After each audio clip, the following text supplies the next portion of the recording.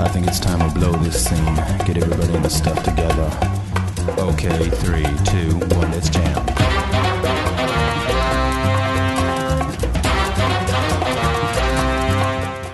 Hello, and thanks for listening to JoJo's Bizarre Podcast. My name is Mark, and once again, I am joined by Jackie. Hello. And by Miles. Miles is normally not a song in falsetto.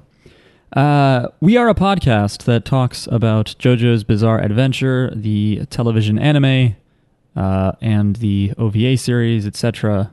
Pretty much anything that moves and is JoJo.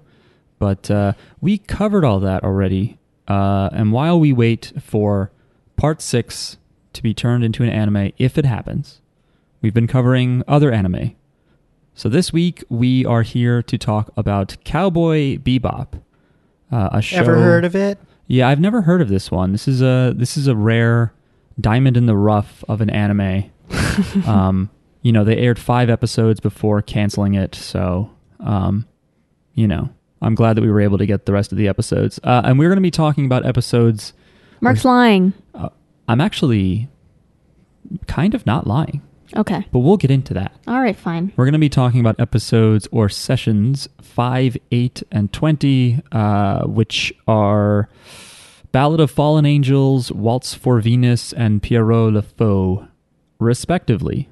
Was debating doing Mushroom Samba, but ultimately, thought that wasn't as, I don't know, that's not as bebop of an episode. It's a great episode, but doesn't quite feel as moody and noirish. But it's a good one. I mean, we've all seen this show, right? If you want to mention something you like about Mushroom Samba. I don't remember anything. Mushroom Samba was just a fun episode where they all accidentally get high because of, I think, I'm confusing Fungus, right? I'm confusing the Toys in the Attic, right? How do they get high? I forget. Is it expired food? I think they eat magic mushrooms by accident. I don't remember why, though. And so there's like no plot. I mean, there is technically a plot, but most of the time it's just them having different weird reactions to it. Yeah. Including one moment where Ein is high, the little dog Ein, and he kind of just hops in place or hops around without walking. It's pretty cool. But before we go into these episodes of Cowboy Bebop, we want to stop in a little place we call Correspondence Corner. Space Cowboy Corner. Okay. Yeah. All right, I have nothing left to add to that pun. Do I? Correspondence Space Cowboy. I will say Spaceport, please talk to us.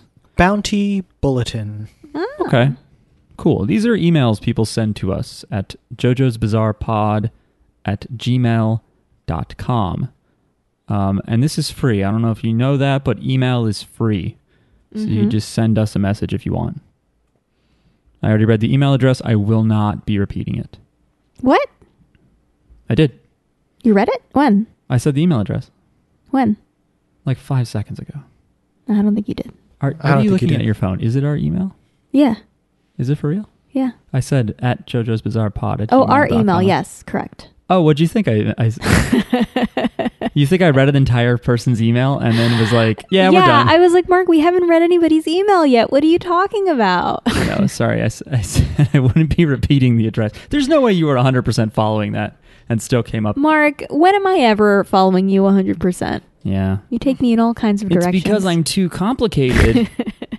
There's a method to my madness. When we first started dating, you told me not to listen to like 80% of what you say. So. I think I started by saying like... You started at like 60 and then you went up to like 70 and then you went up to like 80. Like you kept going up. You were like, just don't listen to me. Say stupid things. And like part of becoming an adult has realized like, don't say everything you think. You'd say something and I'd be like, huh?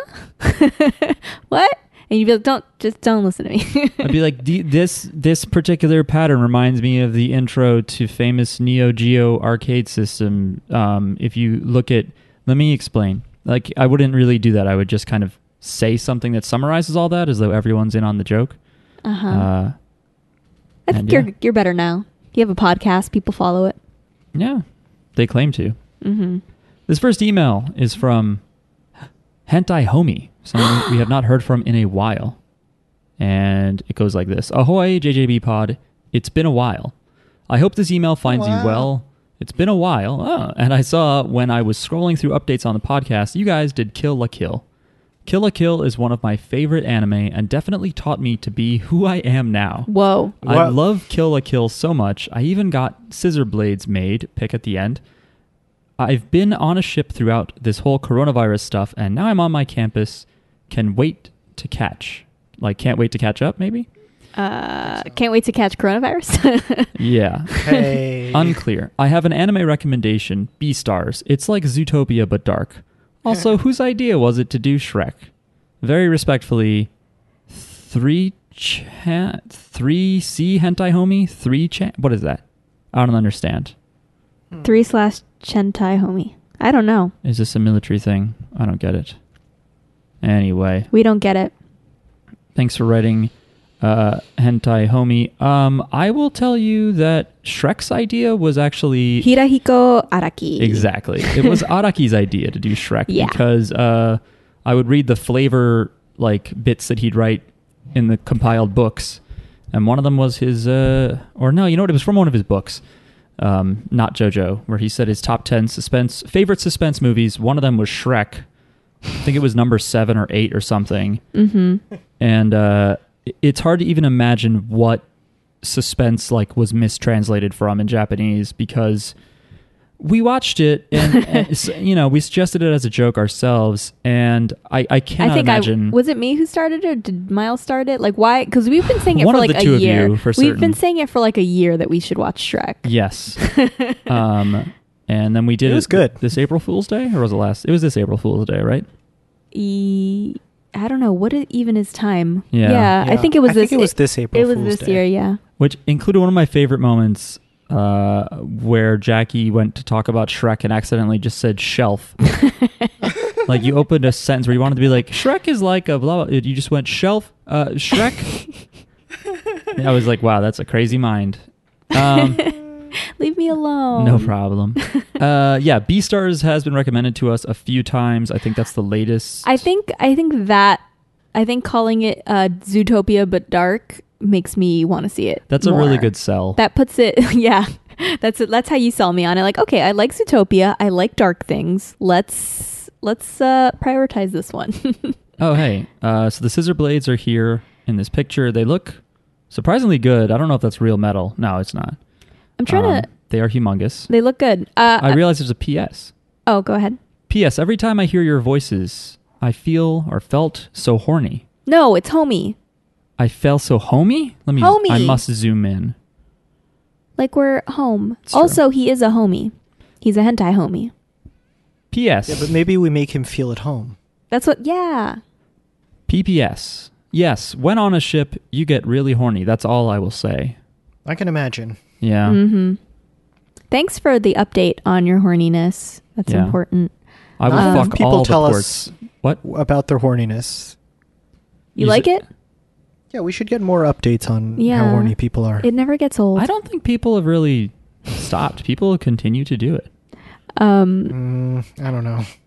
I want to hear more. Reading between the lines in Hentai Homie's email, I think that Kill la Kill is one of my favorite anime and definitely taught me to be who I am now. I think that maybe is I'm trying to read between the lines here. Who I am now, he's a hentai homie. Maybe Kill la Kill got him into hentai or something.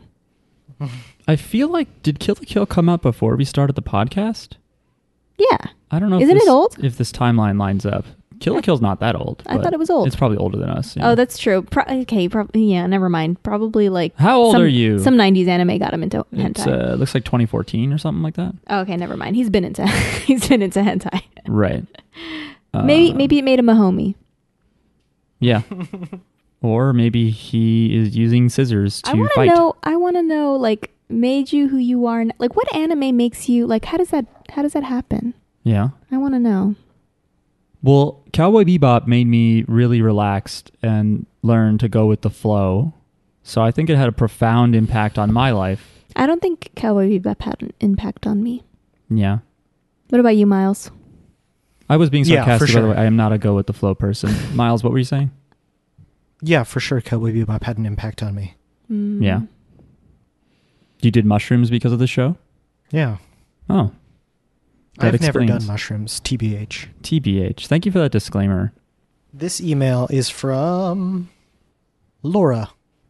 And it says, thank you. Hi, JJB Pod Gang. Hope you're all keeping safe and well. Just wanted to shoot you guys a quick message to say thank you for entertaining me over the last couple of lockdown months.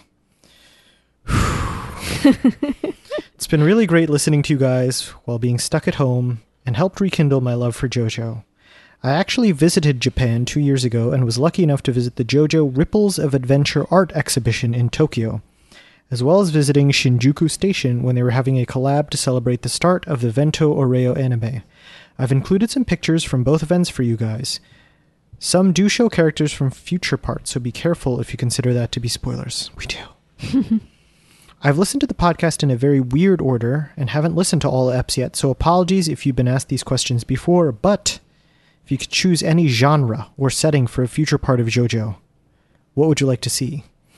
I personally would like to see another callback to Victorian Gothic horror like Part 1, as I love that genre and feel Araki could write a much more interesting story now that his writing and art have improved so much since Phantom Blood. I love Phantom Blood, but it definitely has its flaws. 2. If you could watch a spin-off show with the cast of any part so far, No One Dies, which part would you want to watch? I personally would love to see more of the Bucciolati gang just living day to day, as the plot went so fast that I wanted more time just getting to know the characters. 3. Best outfit in JoJo so far. I'd also like to ask if any of you continued watching Mob Psycho since your MP100 episode. It's one of my favorite with an OU, because this person is British, shows next to JoJo's, and there's some really great character development later in the series that made me shed a tear or two. Anyway, sorry for this being so long, and hope you're all okay. Thanks again for the laughs, or laughs, as they say in the UK. She didn't write that part, Miles, is adding flavor. There's a U in that too. Laugh. Well, there's always a laugh. That's right. There's always No, the the UK adds U's to everything, to every single word. yeah. All the words have U's in them. That's why we know. the UK stands for the U Kingdom. That's why it's in every word. Love Laura with a U. With a you'll U. notice. Wow. P.S. Not horny, unless we're talking about Dio in Araki's new art style. What? Yeah, Into it. Dio has been redrawn in Dio is a sex symbol. later parts of the. Well, not that late. Mm. Just Okay, I'm scared to look at these pictures, though. none of them Okay. are really spoilers, in my opinion. Okay, I'm looking. They're just cool characters. They're cool people. This is cool. There's one or two you haven't met yet, but they don't. I like tell you the anything. stairs. Yeah, the stairs are really cool because I've seen this art. I think I have it in the Jojo Viller art book. This was in Japan? I guess so, right? Yeah. Mhm. But yeah, the stairs are all. It's just one big portrait of Bucciolati climbing into a zipper I love it. space. Very And That is cool. cool. yeah, it's like if you were to look at the staircase straight on at the right angle, it would just be this enormous portrait of Bucciolati leaving. I think he's leaving. I don't think he's coming out. Anyway. So many questions. Many What's to say? questions. If you could choose any genre or setting for a future part of JoJo, we have done this. I don't remember my answer. Genre? Genre or setting? Have we done genre? Genre, maybe not. Setting, I feel like Miles and I have said New Jersey once or twice. I Just like a like- Sopranos sort of grounded. It'd be like Mordio, but like a lot more like highway driving and like sandwiches at delis and stuff. Mhm. Okay. A lot Well, more like they had that in Mordio, but it was fancy. So like Seinfeld plus The Sopranos plus Morio. Yeah, and murder. Well, I mean, you know, Sopranos got murder. But I not would like love to weird see, like- sex fetish stuff. I would love to see like Clerks, but JoJo's. Oh, okay. Mm. Something I like like that. that. Stay on the New Jersey theme.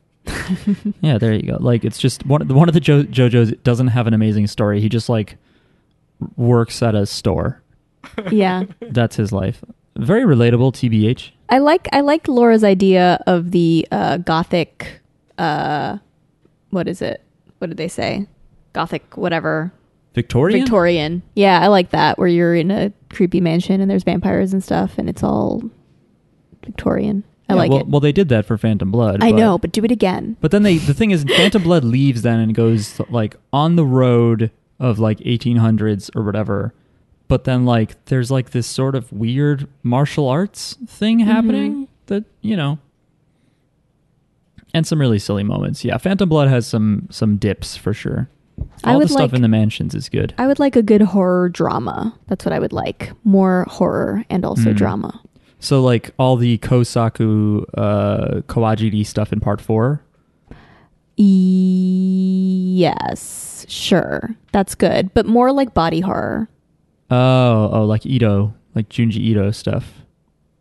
But maybe. You know, Junji Ito is teaming up, I think, with Kojima from Metal Gear. They're going to do a thing. Oh, I think I heard that. Yeah. Yeah, that's fucking crazy, man. Yeah. Like a game or an anime? I don't recall, and I refuse to look. Okay. That sounds cool. All Thanks right. for listening, everyone. Next question. If you could watch a spin-off show with the cast of any part so far, it says no one dies. I assume that means if no one died, because people die. What part would you want to watch? For me, it just definitely would be part 4. I think there's a million other places in Morio you could write about. I mean, they kind of do that. I mean, Rohan has a spin-off series where he's just doing different things, but I like the day-to-day of Morio as an idea. Yeah, I thought it was the most fleshed out, like, setting. It was like, it felt like The Simpsons, where it was just populated with all these different characters. Yeah, they're all weird. Mm-hmm. I've said this before. You know what I'm going to say, right? No. You don't know what I'm going to say? Nope. I want an entire season just about Lisa. Oh, yeah. Probably like an origin, like before she meets, like, you know, when she's younger and she's like maybe learning Hamon or like going and because like she's a teacher, like we see her, she's a teacher, so she already has all this experience. I want to see her actually like use it, you know? Like what's that story about? Like how does she learn it and then what does she use it for to the point where she can now be a teacher, you know, Yeah. and a mentor? That's what I want to know. Battle Tendency Origins? Miles, did you say you just agree with part 4? I think we've also talked about a Tonio Trussardi a show that That's just what I was follows thinking. his restaurant. That'd be a good one. Oh, okay. Just like he's the star and we just follow like, you know, the different people that come into his restaurant. Maybe it's also like partially a all cooking the show. horrible things that happen to them as they eat various food. So it's like every episode you learn something about cuisine and then try not to vomit at the things this cuisine does to people because his stand is disgusting. Yeah. So also I guess that's body horror. Oh yeah, that's one of the more body horror. I mean, there's a lot of body horror in JoJo. I don't think that's one of the more. I mean, like 3 different things that are horrible happen to Okuyasu That's true. in like one like meal. Like something like his teeth fall out or something, right? Yeah, some of his teeth shoot out. Oh my God. He rips off part of his back. Yeah. His eyes like twist and That's fun. It's gross. A dog blows up, kind of. I would watch a show that was like Cinderella gives makeovers to people. Like A Cinderella makeover. Stand-eye for the Morio guy or something like that. That's right. Yes. That would be like such Like Queer Eye. It would just eliminate a lot of the challenges, though, of like having to live a new life, like dressing a special way and wearing makeup or whatever. Instead, it's just like, I changed you. Fixed. I think you know what, every type of reality show that already exists, or you know, like Queer Eye, or like I don't know, like I can think of like Married at First Sight or whatever. Like make them all just take place in Morio and make it weird. there's a Naked and Afraid JoJo scenario that I can tie together from a later part. There's Amazing Race, Real World. Great British Baking Show. There's but an with, important house in Tonio. part 8. I want to say yes, a baking show. That would be great if Or it a was house flipping Trussardi show, but and a like all the bunch of houses are haunted because it's Morio. right, right, and they have to bring in like a ghost contractor. Yeah, and like it's like hosted by Ghost Dad. And when they go to knock down the walls, all these spirits like melt their face off. So what it's I just a want. matter of like, can we get enough people to throw their bodies on the gears of this haunted house in order to renovate it on time and sell it? Yeah. Next email. No, don't we have another question? Best outfit in JoJo's. I said next email. Oh, best outfit? I like Kira's suit. I like the cat tie. I know that's like really aiming low for JoJo's, but I enjoy a nice suit like that. Mark, you could just wear a cat tie if you want. Yeah, but then I also have to wear a suit. Those are so hard to find. No, I just think Kira looks very, very classy, very 90s, and a little David Bowie, 1980s David Bowie. I like Rohan's crop tops. That's true. I think I like Mista's crop top. great crop tops. I also like Josuke's school uniform that just looks like a big comfy suit. Uh-huh. Really, it's just like a big loose purple suit such that you have to throw your spine into a Tetris shape to pop that booty out so people can see it. That's the problem with loose clothes. Anyway, now next email? Yeah. Oh, yes, but also I just want a disclaimer. British people, we like you. We're sorry for making fun of your use. We like your use. I agree with the first part. No. I'm not sorry. Okay, fine. And I'm not sorry. I guess I read the next one, right? What Madonna song is that? I don't know what you're talking about. Fuck. You can go ahead and read this one, yes. All right. This email is... Oh, right. I looked this up because they didn't sign it, but I looked up their email, and this is Matt. The subject line is Land of the Lustrous. Hey, loved your coverage of Land of the Lustrous. You inspired me to seek out this anime. It sounds super cool. But I wonder, Jackie question? How does this measure up against Steven Universe? If this is an upgrade to whatever Steven Universe is doing, I will hungrily watch it. Thanks. Do you think that they're asking me... So I don't understand the question. Do you think that they're asking if Land of the Lustrous... If they should watch Land of the Lustrous or if they should watch Steven Universe? It sounds like they like Steven Universe and they want to know how it measures up. Okay, well, How Land of the Lustrous I measures think, up. yeah, I think it's that. I will compare the two.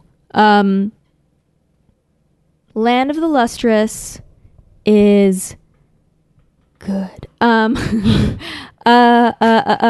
don't know. I mean, they have basically the same description, but they're different shows. Like they're aimed at different audiences, I think. Steven Universe has humans, though, right? There are humans. Land of the Lustrous it takes place completely in like another world. And it's like these genderless gems that fight something, and it's very mysterious. So like you want to learn kind of about their origin, I guess, and like there's like some secret. So it's similar to Steven Universe because there's also like in Steven Universe there's also like kind of like a mysterious origin story / it just is mysterious like what they're doing and why. And you kind of learn about it as the show goes on. Land of the Lustrous is similar, but there's no reality to it. So it's completely like this other world that doesn't really match up to anything we know in our world. Like this could be a completely other planet. And they have no idea what humans are, you know? Like there's no... Is there no more references to combat? that. Is it fair to say there's more combat in Land of the Lustrous? No. Steven Universe, usually they're fighting something every episode or every other episode. There's a fair amount of combat in Steven Universe. The Land of the Lustrous is less Monster of the Weeky because they're usually always fighting the same thing, but it gets weird. We talked about it a little bit, but it gets weirder.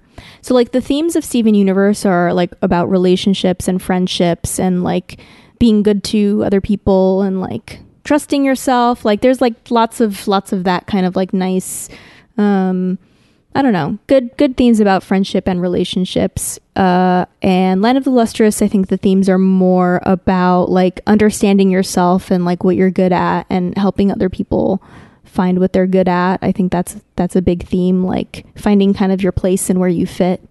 It's not as funny. Land of the Lustrous is more serious and artistic. And Steven Universe, it wasn't a laugh out loud funny show. Steven Universe is a silly show and like has funny like heartwarming moments, whereas Land of the Lustrous I think is more about like it's a different feel. I think the tone is different. It's kind of like if you like Steven Universe, maybe think like Lapis Lazuli, who is like a more serious kind of sad character. It has more of that vibe. But anyway. I don't know. I think if you like Steven Universe, this is good, but in a different way. But I think that some of the things you like about Steven Universe, you will also like about Land of the Lustrous. But they're different shows. Like, even though they have a similar like description, you can't really. I don't think they compare to each other. Like, they have a completely different tone. Like, one is a cartoon kind of geared towards kids that adults happen to also like because it's charming in a lot of different ways. And it also just has a good story. And Land of the Lustrous, I think, is not for children. Yeah, not for children. And it's more just serious art, I think. And, Yeah. and one's Japanese and one's Western. Right? Yeah, but Steven Universe is, I think, influenced a lot by Japanese and like anime. But they speak English. Yeah. I'm being stupid. I know I'm sure there's dubs of Land of the Lustrous. Yeah, there definitely are. But yeah. I don't know. Yeah, people do compare the two, and there are thematic similarities. But yeah, for the bits of Steven Universe I've seen, it doesn't feel at all like Land of the Lustrous. It's like if part of the reason why you like Steven Universe is gems, Yeah. then yeah, watch Land of the Lustrous for that reason. If you're into gems, there's like like if that's actually that's a good thing, because if you're into gems, like the characters in Land of the Lustrous are all named after gems, and they all like all of their physical properties have to, and like their personalities are tied to like the actual like properties of the gem. Yes, like Mohs hardness scale. So like if you like Yeah. science, that works too. Yeah. And both shows. This is more sciencey, I think. It's like more based on science than Steven Universe. Steven Universe, I think, like doesn't really like, I don't know. Their personalities are, I don't know how their personalities match up to the stones. Like they do match up to stones in Steven Universe, but it's like, it's just different. And they both have relationships with LGBT themes or characters. Yeah, But I would say it's not as overt in Land of the Lustrous, maybe. It's not. I think Land of the Lustrous in particular, like everybody is a female presenting non-binary gem for the most part, or like feminine presenting non-binary gem. And it's the same thing in Steven Universe. They're non-binary gems, but most of them are feminine presenting, though some of them like there's at least one character that uses they them pronouns, even though most of them use she her pronouns. And there's I think one character that uses he him pronouns in Steven Universe. But I think Steven Universe is more about relationships, like I said. So like there are kind of like There's more of a need to talk about it. queer-ish or relationships. Like, I mean, it's for kids, so they don't go like super deep into like they don't go deep at all into sexuality. But like you see, Why not? you see like a same-sex relation or a same whatever. I started this podcast to see cartoons have sex. But yeah, so Steven Universe is more about the relationships. I think like the themes are about relationships. I don't think they really go deep into it for Land of the Lustrous, but you also see like feminine presenting gems that are into each other. So if you like that, I definitely do. Steven Universe is more diverse though as well. Like the characters are like more from different backgrounds, whereas like the gems have different personalities in Land of the Lustrous, but they all seem to be like they're from the same kind of place, the same background and stuff. They're all just gems. I don't know. A lot of themes. I definitely am someone who overthinks Steven Universe, but yeah, watch both of them. That's right. Problem solved. You have to now ingest more media, probably than the 5 shows on average that you're already in the middle of. Land of the Lustrous is also shorter and more straightforward because there's only one season. This first season kind of, I don't remember exactly how it ends because I don't remember anything, but it ends kind of on a cliffhanger, I think. It ends like with you wanting to know more. So I think like season 2 is coming, but like you can watch all of season 1. Whereas like Steven Universe has like how many seasons? Like 5 seasons, like, you know, and some episodes are really good and some episodes are okay. So like there's a lot of content for Steven Universe and you might not love all of it. But Land of the Lustrous, I think every episode is good and it's like a contained like, you know, full season. Okay. So give it a try. Thank you for writing. Cut all that out. Okay. Cut like half of it out. I talk too much. I'm going to make it seem like it was all well thought out and there Okay. was no pausing to think. Okay. I'm gonna click the strip silence button, and you're just gonna be like, oh, the thing with the listeners. This email is from Wilhelmo, and it's subjected yada yada dawa. Hello, so I'm still catching up with the podcast. I'm at the Darby the Younger episode, and wanted to thank y'all for making work slightly less shitty. Yay. I was just curious what you think each JoJo's fetish is. Wilhelmo. P.S. I'm horny. P.P.S. Don't join the army. It sucks. Okay. I already knew that. And there's a meme here of, I don't remember which Assassination Squad person this is, but it has text that just says, bitches be like, ew, you're under 6 feet. Bitch, I have a foot fetish. My dream is to be under 100 feet. Pretty good. Okay. So let's go through the fetishes. Jonathan's fetish, it's either going to be chocolate. What? Well, we see him eating a giant chocolate bar in the manga. I think they cut that out of the TV show, but Blue reminded us about that. Jonathan is just into very like straight edge. I don't know, like very vanilla Normcore. Yeah. Being a gentleman. Yeah. But I guess that kind of was like He the likes- cultural norm at the time, though. Yeah. So he was into what, like, he didn't have any fetish that was different from the norm. Right. He just liked It was missionary sex with direct eye contact, no smiling. Sweet, demure women. Very gentle sex. Yeah, I mean, obviously, there's some possible gay tension between him and Dio. Okay, then that's I his don't. fetish. Well, we his couldn't call fetish that fetish, His fetish is vampires that hate him. right? Yeah, vampires that are cruel and poison his father. Yeah. Hey, spoilers for JoJo if you've never heard of that show. Joseph's fetish. I don't know. He likes he's voyeuristic. He likes peeking at women while they are in the bath. That's true. Yes, it's cross-dressing. Cross-dressing as well. Yes. Which he does do to sneak into a base despite not really pulling it off well, and then ultimately resorting to violence anyway. Also incest. Oh yeah. Here's the thing: peeping Tom and incest, are those fetishes or crimes? Because I think if you do I don't know it- that fetish cares if it's a crime or not. I think if you do it, it's a crime. If you do it that's true. consensually, it's a crime. If you think about it, if you look at pictures about it, That's true. moving pictures, if you engage in some kind of role play, that is all fine as long as there's no one else involved who's like, ew, what are you doing? Yeah, if you like go to Home Depot and you buy a lock that has a big hole where the keyhole is, and you just tell your not mother romantic partner to like take a bath, and then you look through it, like that's not a crime. Yeah, as long as they know. Yeah. They gotta know. You heard it here first, folks. But they have to pretend not to know for it to be your fetish. I think Listen. Jotaro's fetish is probably just beating the shit out of people in general.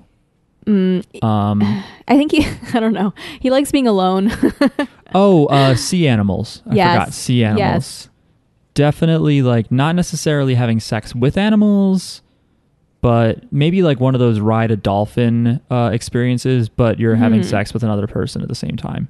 I am not sure how that would work. I am not an entrepreneur, so someone else is going to have to figure that out. Josuke, it's just balls. I don't really know specifically what he meant by that, but in the episode Let's Go Hunting, or the rat problem episode, which is now a commercial for Geico or whatever, Josuke just says he was distracted thinking about balls. This may have been a bad translation, but I don't know.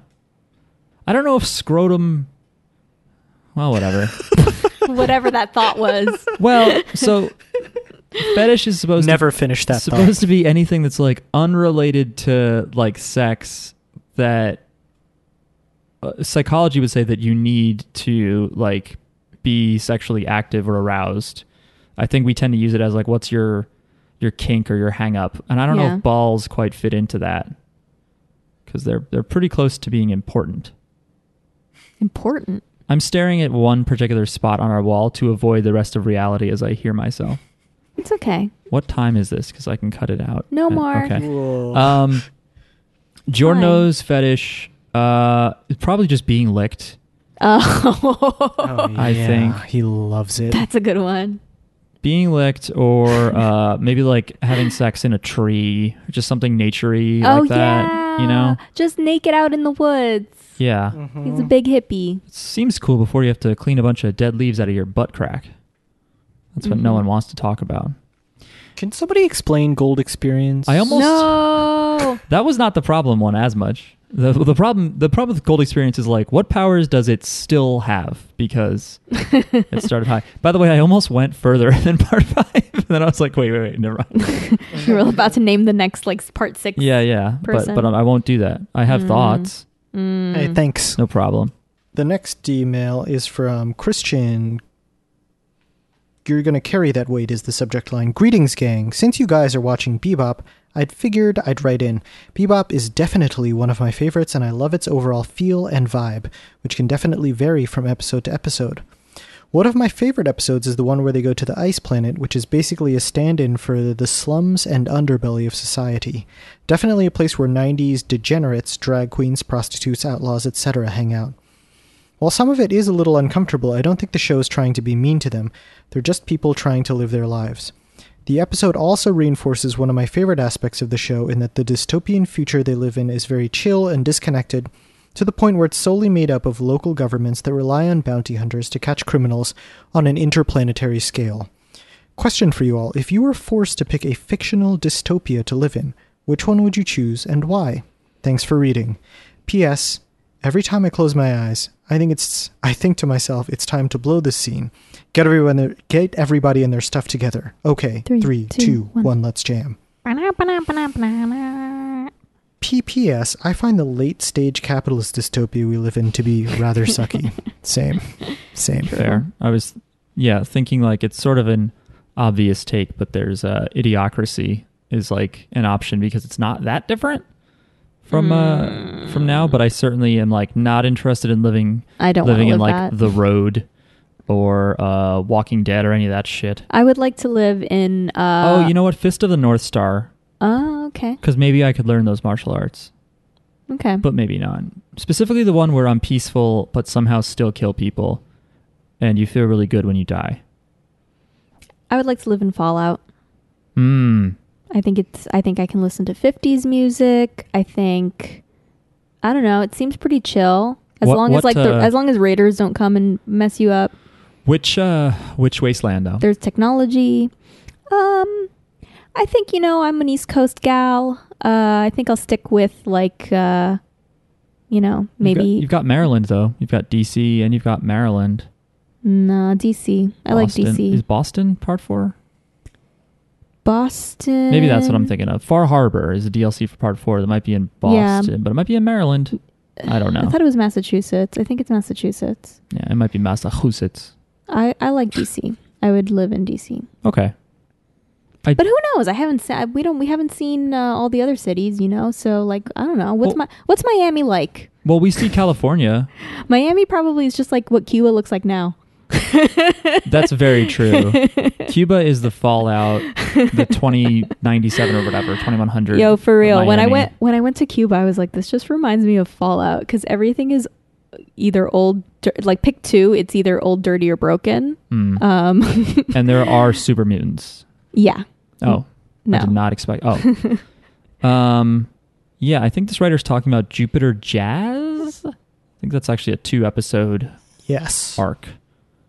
Yeah. I couldn't remember what that was called, so I thought that was one of the ones we were watching, but didn't turn out that way. Miles, do you think The Matrix is a dystopia? I don't know. That's debatable. I think it is. It's a conspiracy theory, certainly, that life is I think it's a dystopia. A simulation. Yeah, I guess it is because it has to be. If you want to join me on the journey that Terminator leads into, it's Matrix, not a utopia. Then it's certainly. Well, I mean, my argument would just be that it is now. That it's just the hidden side of now. Like, I mean, I guess that is still dystopia, but whatever. Well, if you didn't live in the Matrix, Miles, when you live in the Matrix, would you be someone who's just unaware of what's happening and you're blissfully unaware? I would be unaware. I don't want to take the red pill. Okay. Not to get into politics. Yeah. Please do not be Miles going their own way. We don't want that. Listeners, if you don't know what we're talking deep about, cut for all people that follow pathologies of the internet assholes. be glad if you don't know what we're talking about. Yeah, whatever. If you do know what we're talking about and you like it, then you can stop listening. Nah, you can listen. No. Just don't talk. This email is from Martin. Or Martin. Subject is See You Space Cowboy. Hiyo, I recently finished working at my job for at least 10 months. What? You have a 10-month break? But I am also going to move on Monday, so when the episode is released, I will be in my new apartment, hopefully. Yay! Yeah, I hope it's like echoing off all the empty space. It's also kind of stressful moving for the first time, so that's why I couldn't write in last week. Wow. That's fine. You don't have to write in. You don't have to tell us why you don't write in. It's People fine. don't listen to us, and I am honestly not sure if people say this now to joke with us. Yeah. Because we're always like, don't apologize, you don't have to write in. Or if they just genuinely feel that way. They're like, you do your podcast every week. I need to write every week. It's only fair. The email continues. I was actually the one who had Flip Flappers as an option via Patreon, but you chose to watch Pop Team Epic instead. Yes, I remembered that. But either way, I'm glad you liked the series. It has been my favorite underrated anime for a long time, and I think the mysteries pay off in the end of the season. But that is not why we're here today. We're here for Cowboy Bebop, aren't we? Yes. I don't really remember that much from Cowboy Bebop, but I still remember that it was really good. I have thought about rewatching it for the longest of times, but never gotten around to it. What I do remember is the subject of this email, See You, Space Cowboy. It started with my friend begging me to finish Bebop for the longest of times, and I remember having watched the first episode at least 7 times. But after I finished the show, me and my friend have been saying that phrase all the time, instead of goodbye or any other variations. My question for this week, what is your preference, tea, coffee, or none of them? In which case, what type do you choose? My weakness is dark roasted black coffee. P.S. I started Pitter Patter Pop again when the 1.5 year anniversary started, and now I have both max level Risotto and Jotaro Part 4. Jotaro also having max skill after today. P.B.S. Whenever I think of Spike or Faye, I wake up feeling so horny. Yeah. Wowie. Okay, this is reminding me of my long-lost work routine. So I would have a cup of tea when I came in the morning, and then if I felt sleepy enough in the afternoon, I would go get coffee. Thank you. Great. So both. That makes more sense. What kind of tea, Miles? Yeah, we used to have this like matcha green tea in the office. It was pretty strong. Fancy. That stuff just turns me into a water park. It's really bad. I think it's good for you to pee that much, though. No. I think it's good. It's not good if you can't like finish a thing before going to the bathroom. I like green tea though. I used to have, when I was in college, one of my consistent breakfasts, I'd go to these food trucks near the student center and I would get a bacon, egg, and cheese and a can of cold green tea. You know the ones, all you other weebs out there, the Ito En ones, or oh yeah, one of the big two green ones cans that say like Ocha on it. Yeah.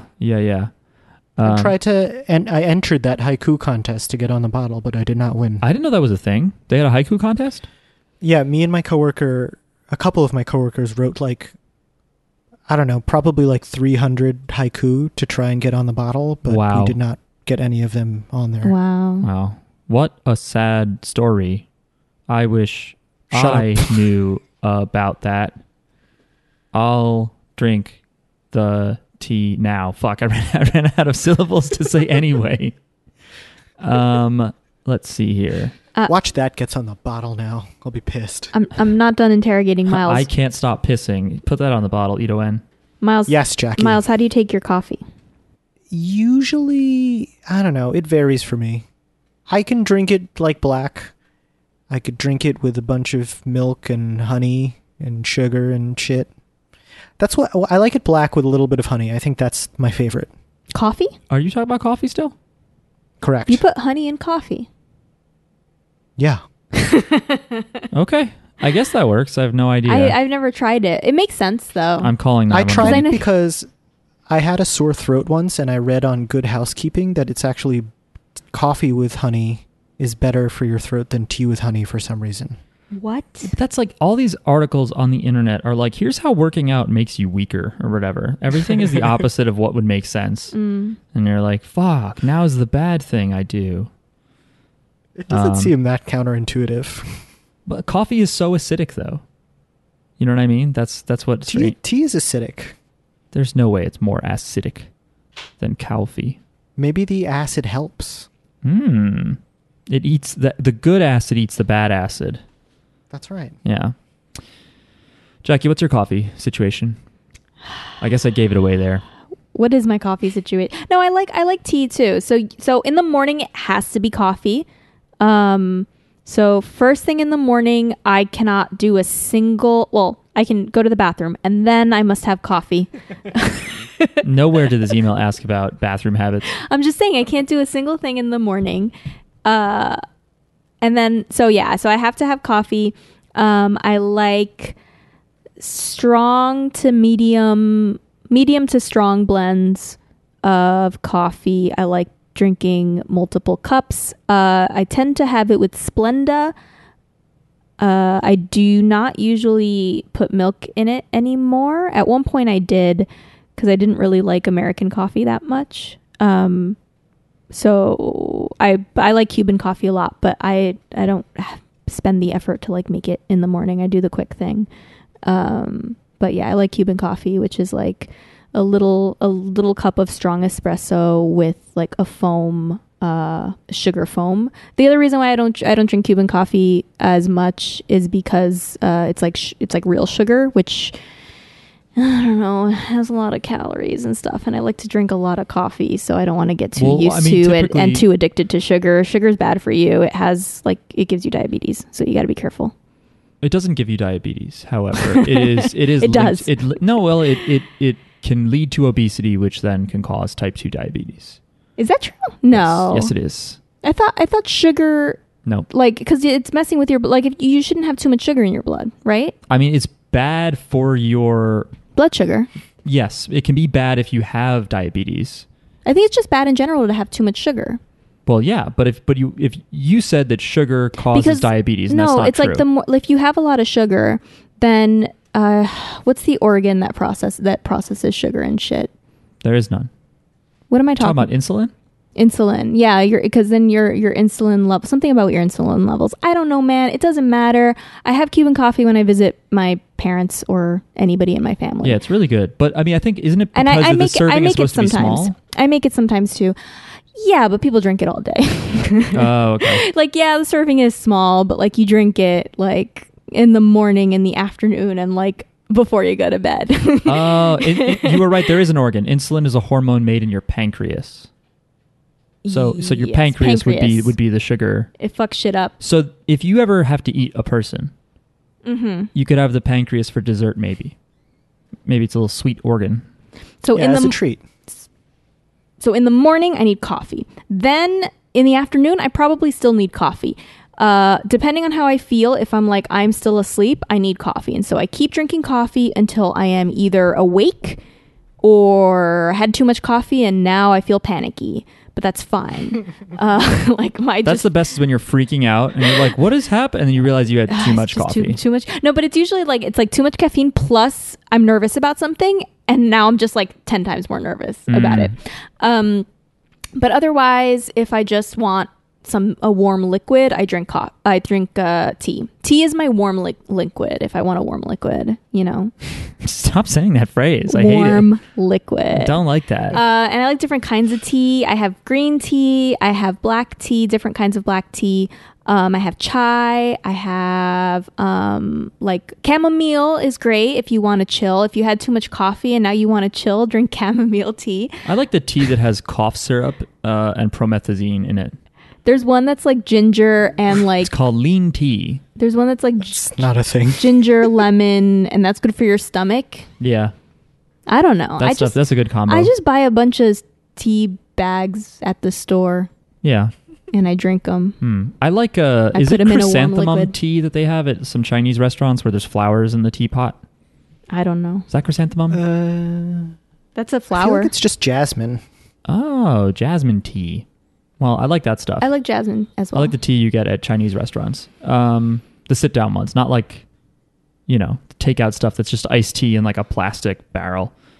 Like the moon. I like Arizona iced tea. I miss Arizona iced tea. Boy.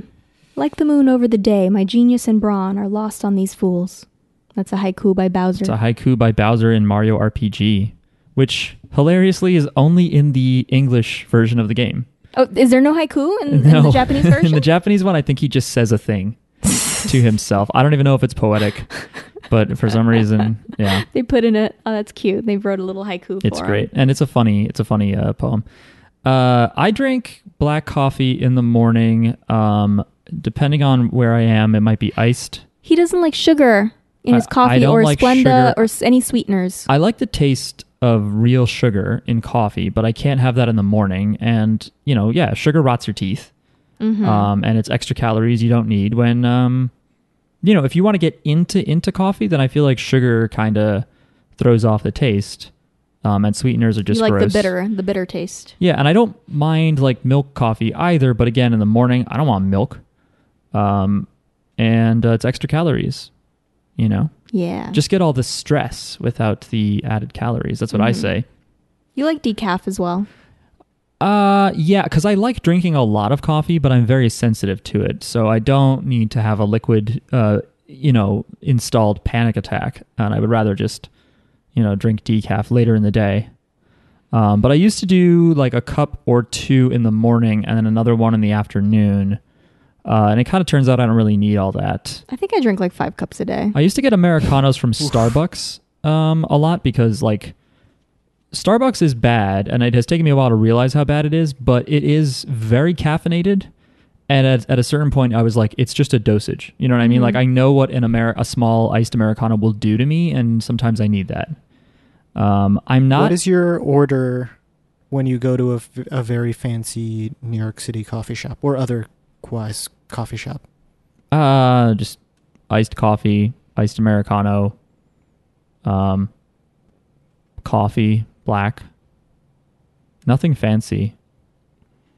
If I have to get a hot coffee at Starbucks, I don't know why I would have to. I ask for kids temp, and it's still too hot. Because he's a baby. Because my tongue is made out of feathers.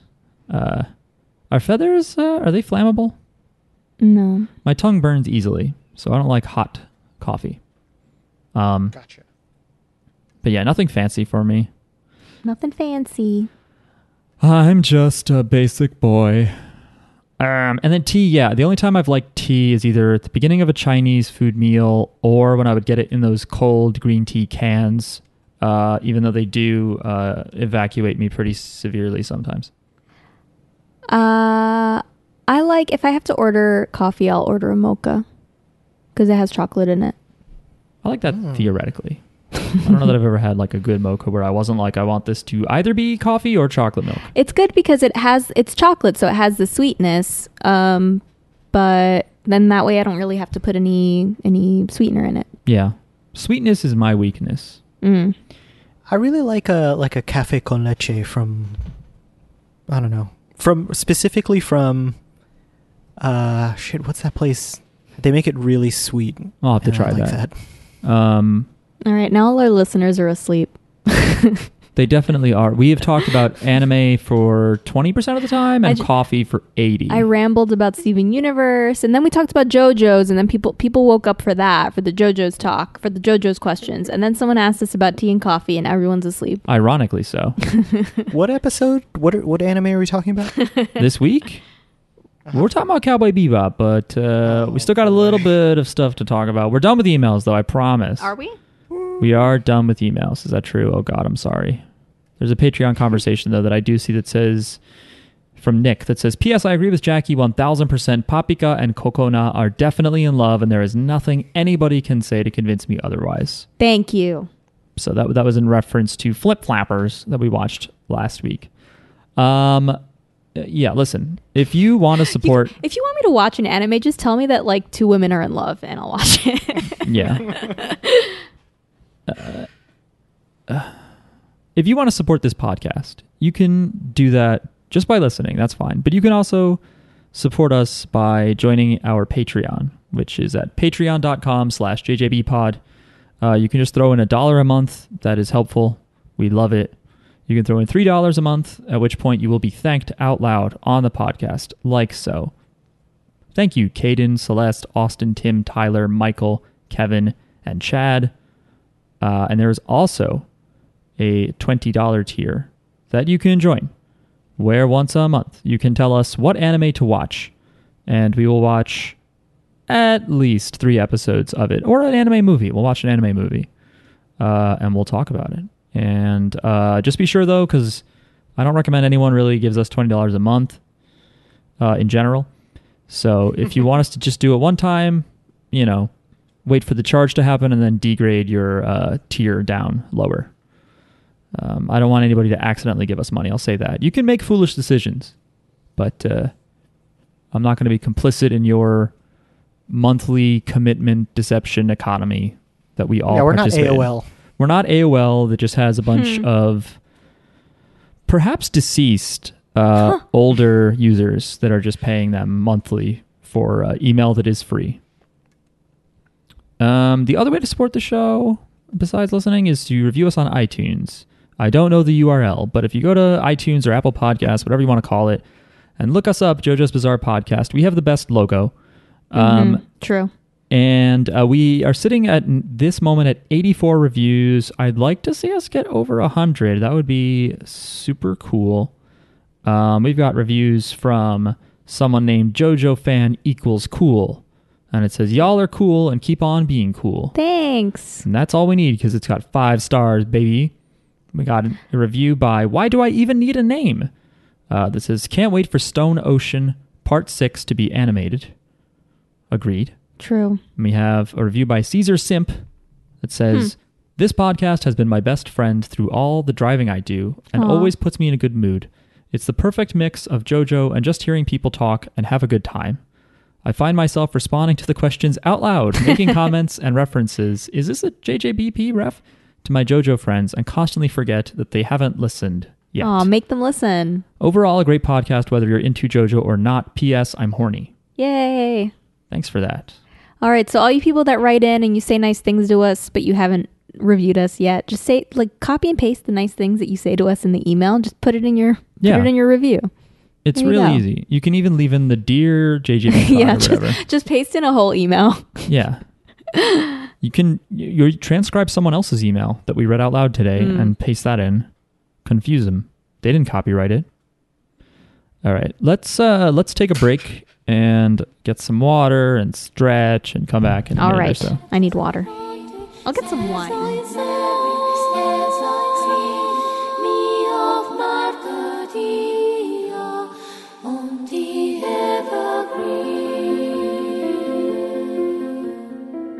We're back from we didn't leave. We're back from not talking. From the break. Anyway, we're talking about Cowboy Bebop this week, a show that is very near and dear to my heart. Miles, why do you like it so much? Why do I like it so much? I think it came out at the right time. So it got released in Japan in 97, 98, but it aired on Adult Swim on Cartoon Network in 2001, which is I would have been a freshman in high school. So I think it hit me at the right time to be as influential as possible. And it's just a really well made show. I think it's it probably everything about it was sort of new to me, even though a lot of it was American stuff that I had not investigated. It was an introduction to Jazz and noir a little bit. And noir and Westerns, and smoking. There's a lot of smoking in this show. But and it's just one of the most popular and best loved anime ever. That happened to hit me right when I was a teen. So that's probably why I love it so much. Yeah, it's with good reason. It's one of the most critically acclaimed, or not critics, fuck the critics. It's one of the most loved animes of all time, and some have said that it is the best or one of the best shows of all time. Wow. I think it's probably my favorite show of all time. Yeah, watching it was really nice to go back to it, and it feels. I said to Jackie that I think this is probably like the best television show soundtrack of all time. It probably is. I couldn't think of anything that was better or even as good. It was just released on Spotify if you want to listen to the Cowboy Bebop soundtrack. Nice. Yeah, I watched some of their quarantine sessions where a bunch of the Seatbelts, the band that plays the music, played from their respective homes, and it was all mixed together on YouTube. Still sounds really good. It does sound really good. So we watched 3 episodes. We watched Ballad of Fallen Angels, we watched Waltz for Venus, and we watched Pierre LaFaux, as you mentioned before. Miles picked these episodes. I picked Pierre LaFaux. Okay, fine. I mean, we could start with it. Like have we all seen the series in its entirety? Yeah. Yeah. Wait, are we going to spoil it for anybody?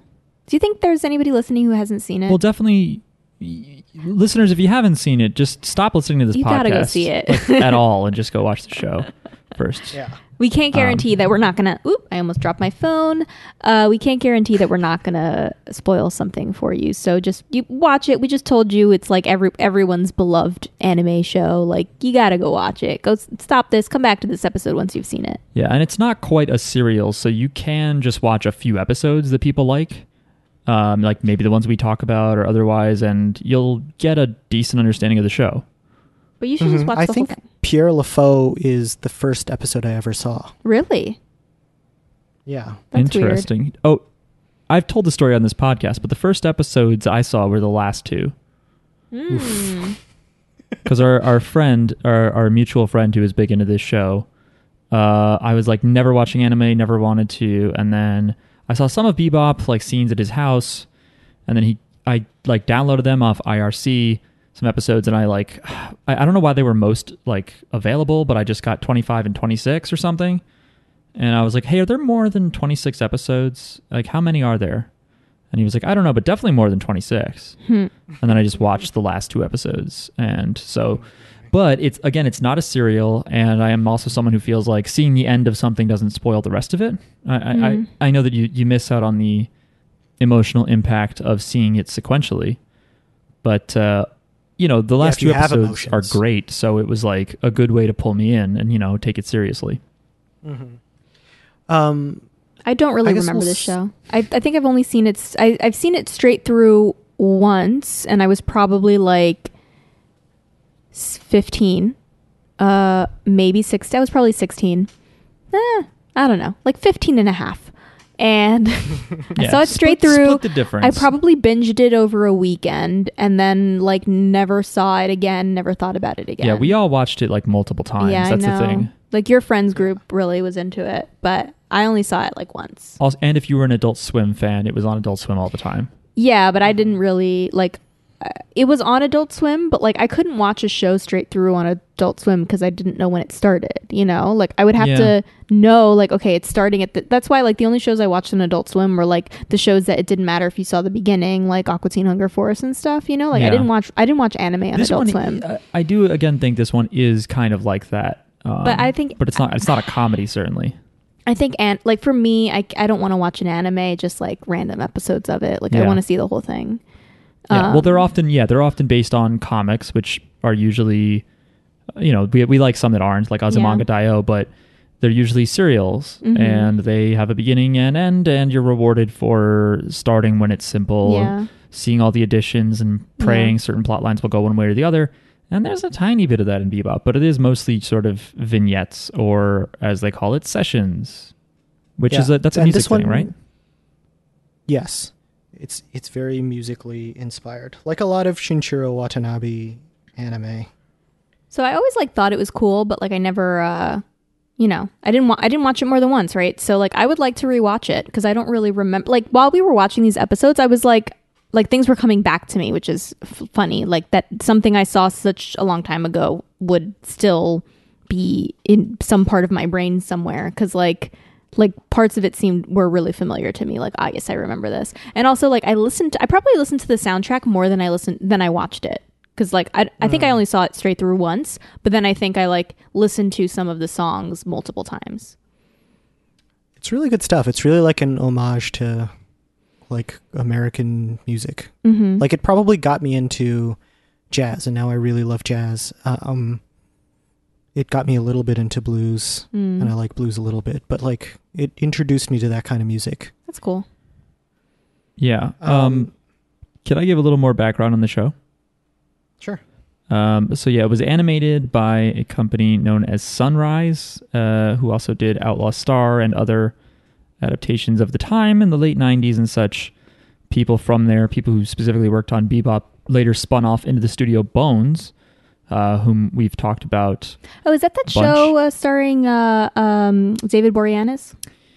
Yes. Is it? Does Bones have David Boreanaz? I honestly don't know. He's the star. Well, I don't know anything about David Boreanaz. I know he was Angel. He's Angel and he's Bones. Well, And also Zooey Deschanel's older sister, right? I don't know. I've never seen this show. I just saw that that David Boreanaz is the star.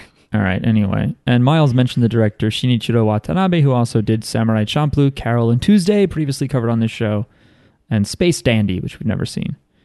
But the thing that I was reading that I thought was really interesting about the show is, so it's like a neo-noir sci-fi kind of thing, but it has a lot of, noirish sort of dark world of crime aesthetics and some Western aesthetics, and like kind of, I guess, like Chinese post-future. Like there's a lot of sort of Chinatowns out there in space, which makes me think of Ghost in the Shell a little bit.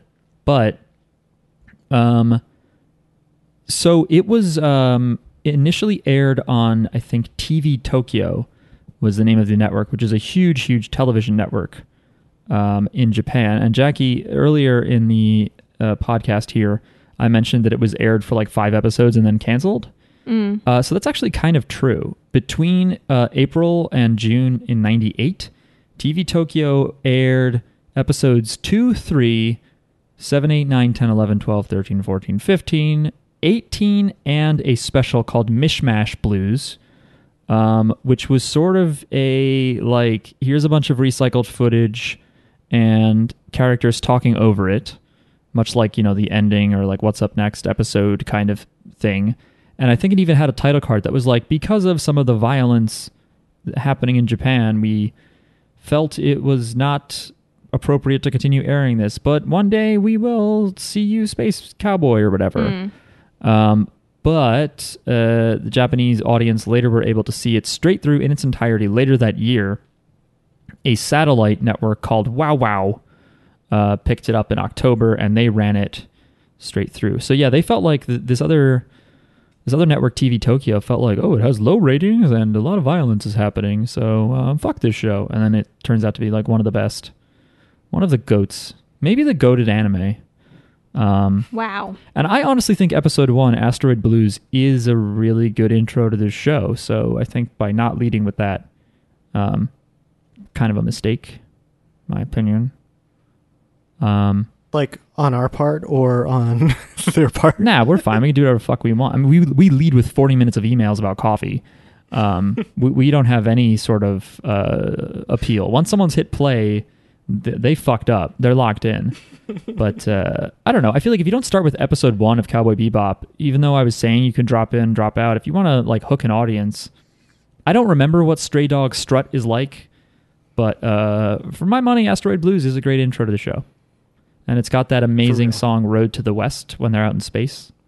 Ugh, so good. And it kind of sums up Spike's philosophy or personality.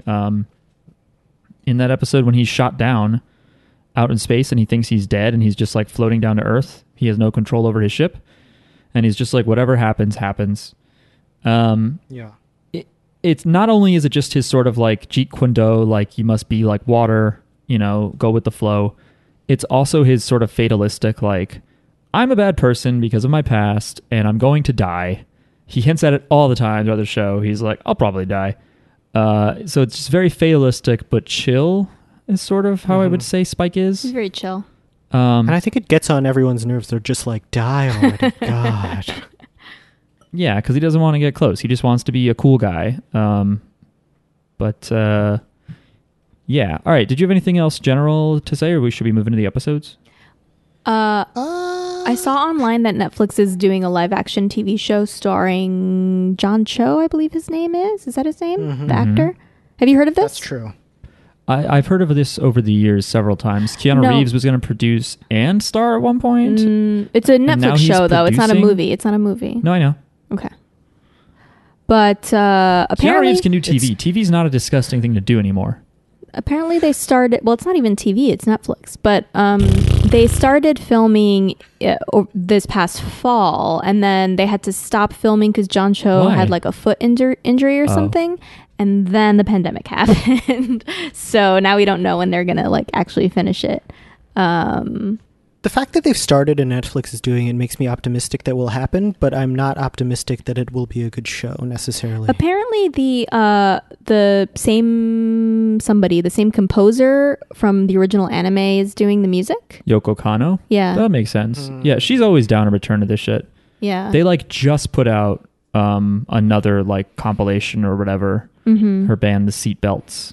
I didn't know this, but Yoko Kanno, her first like big hit, home run, the music director and composer for the show, was a video game. I can't remember which goddamn video game because I only read it, an hour and a half ago. Was it Mario? Oh my god, it was Super Mario. That's right. Her name is also Koji Kondo. No, that's right. I know the name of the guy who did the Mario music. What's the big deal? Let's see. Early life, professional life. Romance of the Three Kingdoms? Nobunaga's Ambition. So that's probably a Romance of the Three Kingdoms thing. But yeah, she did a Sega Genesis soundtrack, and that helped her become a pro. She worked on Porco Rosso. Oh, yeah? She arranged the ending theme. Anyway. Yeah, the music apparently was composed in a way where she likes to just hear the plot and like characters, the general ideas of a show, and then she goes and composes it. And she doesn't mind doing that before there's even like decided character names, the name of the show. She doesn't need no animation. She doesn't look at anything to do the music. And Watanabe said something to the effect of like, yeah, she didn't quite do things the way I wanted her to do it. She would just go do her own thing, and then it was always great, and I would put it wherever. And she said like, yeah, I was always surprised to see where the songs were because they weren't in places where I wanted them to be used. But it was just this sort of relationship where he'd be like, hey, I need these kinds of songs. And then she'd just come back with something and they'd put it somewhere. And then in the second half of the series, she would just be like, also like, hey, here's a bunch of songs I made that like no one asked her to do them. But she just did it. And they're like, all right, we'll use it. And the director said something like, anybody else that would have been like unforgivable. Like, what are you doing? No one asked you to do that. But with her, he's just like, oh, okay. That's cool. She formed the band specifically for the Seatbelts, specifically for the show. Yeah.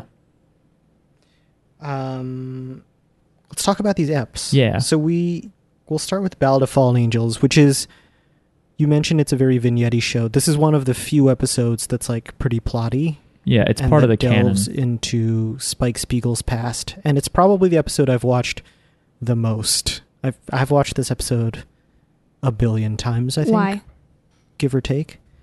I think it's very good. I think random side note, I think Ballad of Fallen Angels is a Max Payne level. Is it? Because it's called Flesh of the Fallen Angels is what they say all the time. I think Ballad of Fallen Angels is a Max Payne level. But anyway. It might be, because all the names of the Cowboy Bebop episodes are inspired by music, I think. So maybe they're both inspired by the same thing. Sorry, Miles. So I don't want to get into too much into the plot of each episode because we've already talked for an hour about nothing. But I'll just give you the gist. So Spike was part of this gang. They call it a syndicate called the Red Dragons. And basically a bounty gets placed on the former head of that syndicate, who is actually dead, who was killed. He was killed by Spike's old, I guess like, they don't really delve into it, but Vicious, who is Spike's rival / who used to be his friend, and Spike goes to investigate, basically. Right. The guy's name was Mao Yanrai. And, well, Vicious doesn't just kill their former boss, the syndicate boss of the Red Dragon. They also kill the guy, the white tiger that like they just met with, and they're like formally having like a peace pact. And Mao is like, whew, thank God everything's peace. And then like his enemy ship just blows up. Yeah. And everyone's killed. So Vicious takes issue with Mao Yanrai trying to bring peace to this gang war, I guess. Right. And I guess the idea, because again, we only really get a few episodes that are sort of like Spike and Vicious used to be friends, now they're enemies. What's the deal with Spike's past? I don't even know how many episodes it is in this series, but it's not that many, right? I think it's like the only episodes Vicious is in are this one, the 2 Jupiter Jazz episodes, and the 2 Real Folk Blues episodes. I think that's it. Yeah. What about Julia? Is it similar? Julia is only in the Real Folk Blues, I'm pretty sure. Wow. But, she is alluded to in all of those episodes. So, like, you see a glimpse of her in this one. Yeah. So something happened with Spike and Julia, as far as you know. Something happened with Spike and Vicious, and it caused him to leave Mars and pretend that he was dead. Yeah. And so it's I don't know. I was just going to say I think the Spike and Vicious maybe are like foils in that Spike I think kind of, I don't know if it had to do with falling in love with a woman, but he just sort of gives up this old life of violence and disappears, and everyone's like, where did you go? And Vicious is like, no, I don't want the violence to end. We're not done. Yeah. Like, what the fuck is the boss making a peace pact for? Fuck them and fuck you. And we're Spike. I'm going to fuck him. It reminds me a little bit of like Kill Bill, where Spike tries to adopt a different life and everyone gets mad at him for it. Yeah. I have to say, this episode is like dripping with style. Yes. And is large moods. And Faye looks great in it. But... And Ein's little tail wags, and it's great. Yeah, he's shaking his little corgi butt. Little butt. It's great. But overall, like, this episode feels to me like too much of style over substance. Like, it doesn't quite have that much philosophy to it. Like, I feel like I've had to fill in gaps based on my knowledge of the rest of the show. And just, I don't know, like, knowledge of the noir scene or that stereotype of, like, Clint Eastwood in Unforgiven being like, I'm not that guy anymore. I don't do that kind of thing. Like when the scene with Spike and Vicious in the church where they say things to each other, it just, I was like, this isn't a conversation. It's just like cool thing. It was just like cool shit to say to each other. Yeah. And for me, this whole episode is him falling out of the window with Greenbird playing. Yeah. And it's like one of the best. On the Evergreen? Yeah, that's Greenbird. The Evergreen. That song is so good. I think when I probably first saw this, I thought that style was substance, and now watching it, I can appreciate it as just being style. Yeah. So I still like it. Because I do think, we watched that one yesterday, and then we watched the 2 episodes today, and I felt like, today, these episodes they felt much more thematically solid. That episode of sort of like leaving your violent past, and just, I don't know, like a lot of fate, just like there's nothing you can do. Like, you wanted to do this crime to save your sister, but it's too late. Violence has caught up to you. You didn't deserve to be experimented on, and lose your mind, and inside you're still a child, but it's too late. You're a violent fucking murder bot. I'm not sure. Very creepy guy. And so your humanity, while, sympathetic, is who gives a shit? You're dead. So they're like a little bit more bummery than Ballad of Fallen Angels, but I like it. This whole show is... there's a lot of bummery moments. Like, it seems like they hardly ever get their bounty, or like just stuff doesn't they're work bounty out hunters, we should say. The Spike leaves, the Syndicate meets up with Jet, and they slowly add a dog, a lady, and a kid with a million names. And so they're just like a ragtag crew of people that chase bounties for money. A note on Ed. Ed is supposed, like, some people say that Ed is non-binary. I could see that. Because Ed is a girl. I think I they believe. use she pronouns for Ed. Mhm. Yeah. And female voice actors. Yeah. And everyone's like, "Oh, you're a girl." But I think like she tries to present as a boy a yeah, lot. but her name is Edward. And Ed doesn't seem to give a shit either. Yeah. Yeah. I think Ed is just sort of like, I don't care. She's like, fuck your binary. Yeah. I don't, whatever. That's besides the point.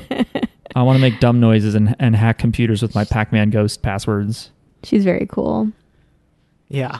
We picked a lot of Spike episodes, but like you get similar glimpses into everyone's past except Ed Aw. and Ein. Aw. Ein, you don't even really like. I would love an Ein episode. They kind of, I mean, and Ein is a dog, so I'm not like, well, there's a lot of, there's a lot of stories Ein could tell. I think you could tell a story about a dog. But I've never understood Ein. I don't know what a data dog is.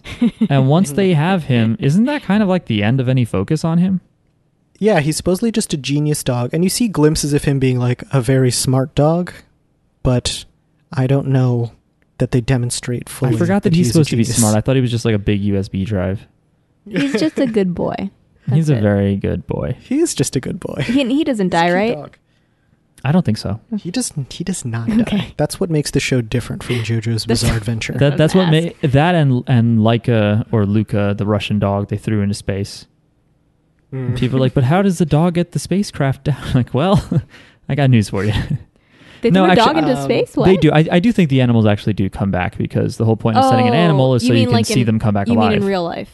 Yeah. Okay. There's like a The space dog astronauts. yeah. There's Yeah, like a yeah. famous Russian I dog know, they I threw know. into space. I'm gonna keep saying through They because it don't makes me throw laugh. them into like it sounds like they're already in space and someone just throws them out the fucking No, hatch no, or something. In Moscow, they put a catapult in the middle of the town, and they put dogs on it, and they launch them into space like cars at the end of fucking Battle Tendency.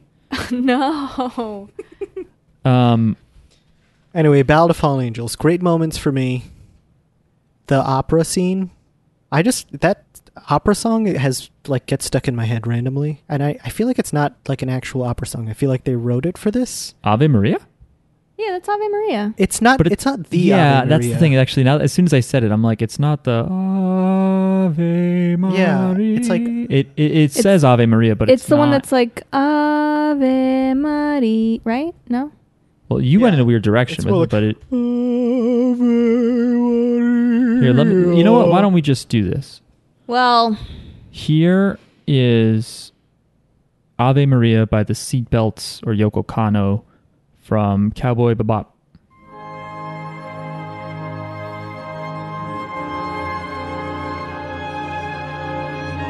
The music in the show is just beautiful. It's good.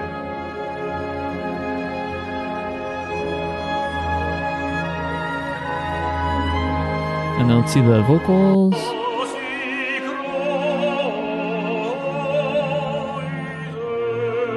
No, let me hear the beginning of the vocals. Okay, now let's look up Ave Maria by Andrea Bocelli.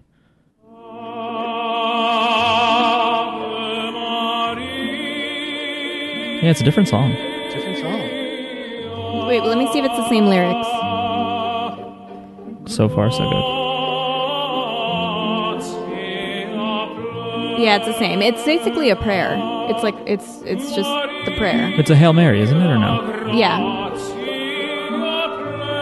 What if when you Grazia went plena to is grazia plena, full of grace.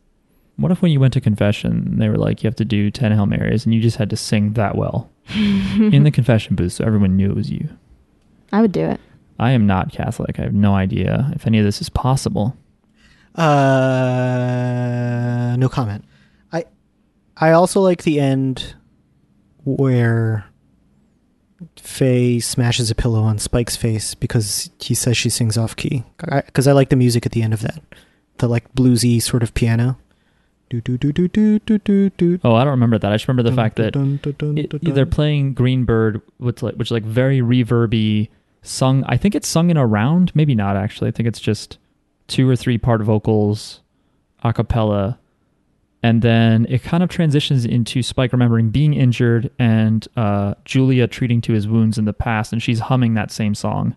And then that transitions to the present, where after this episode's fight with Vicious, I think Faye is also humming the same song, or maybe just something that reminds him of it. But yeah, she slams a pillow in his face, despite him being in a full body cast. Ice cold. Any other thoughts on Ballad of Fallen Angels? I love the trope of people falling out of windows in slow motion. I love it here. I love it in Die Hard Part 1, where we get to see Alan Rickman fall, and they apparently got surprised out of his face by saying, like, we're going to drop on 3, 2, and then they just let him go early. Great face. They reuse it in the third Die Hard. Alan Rickman, rest in pieces. Rest in what is his name? Snape. What's Snape's first name?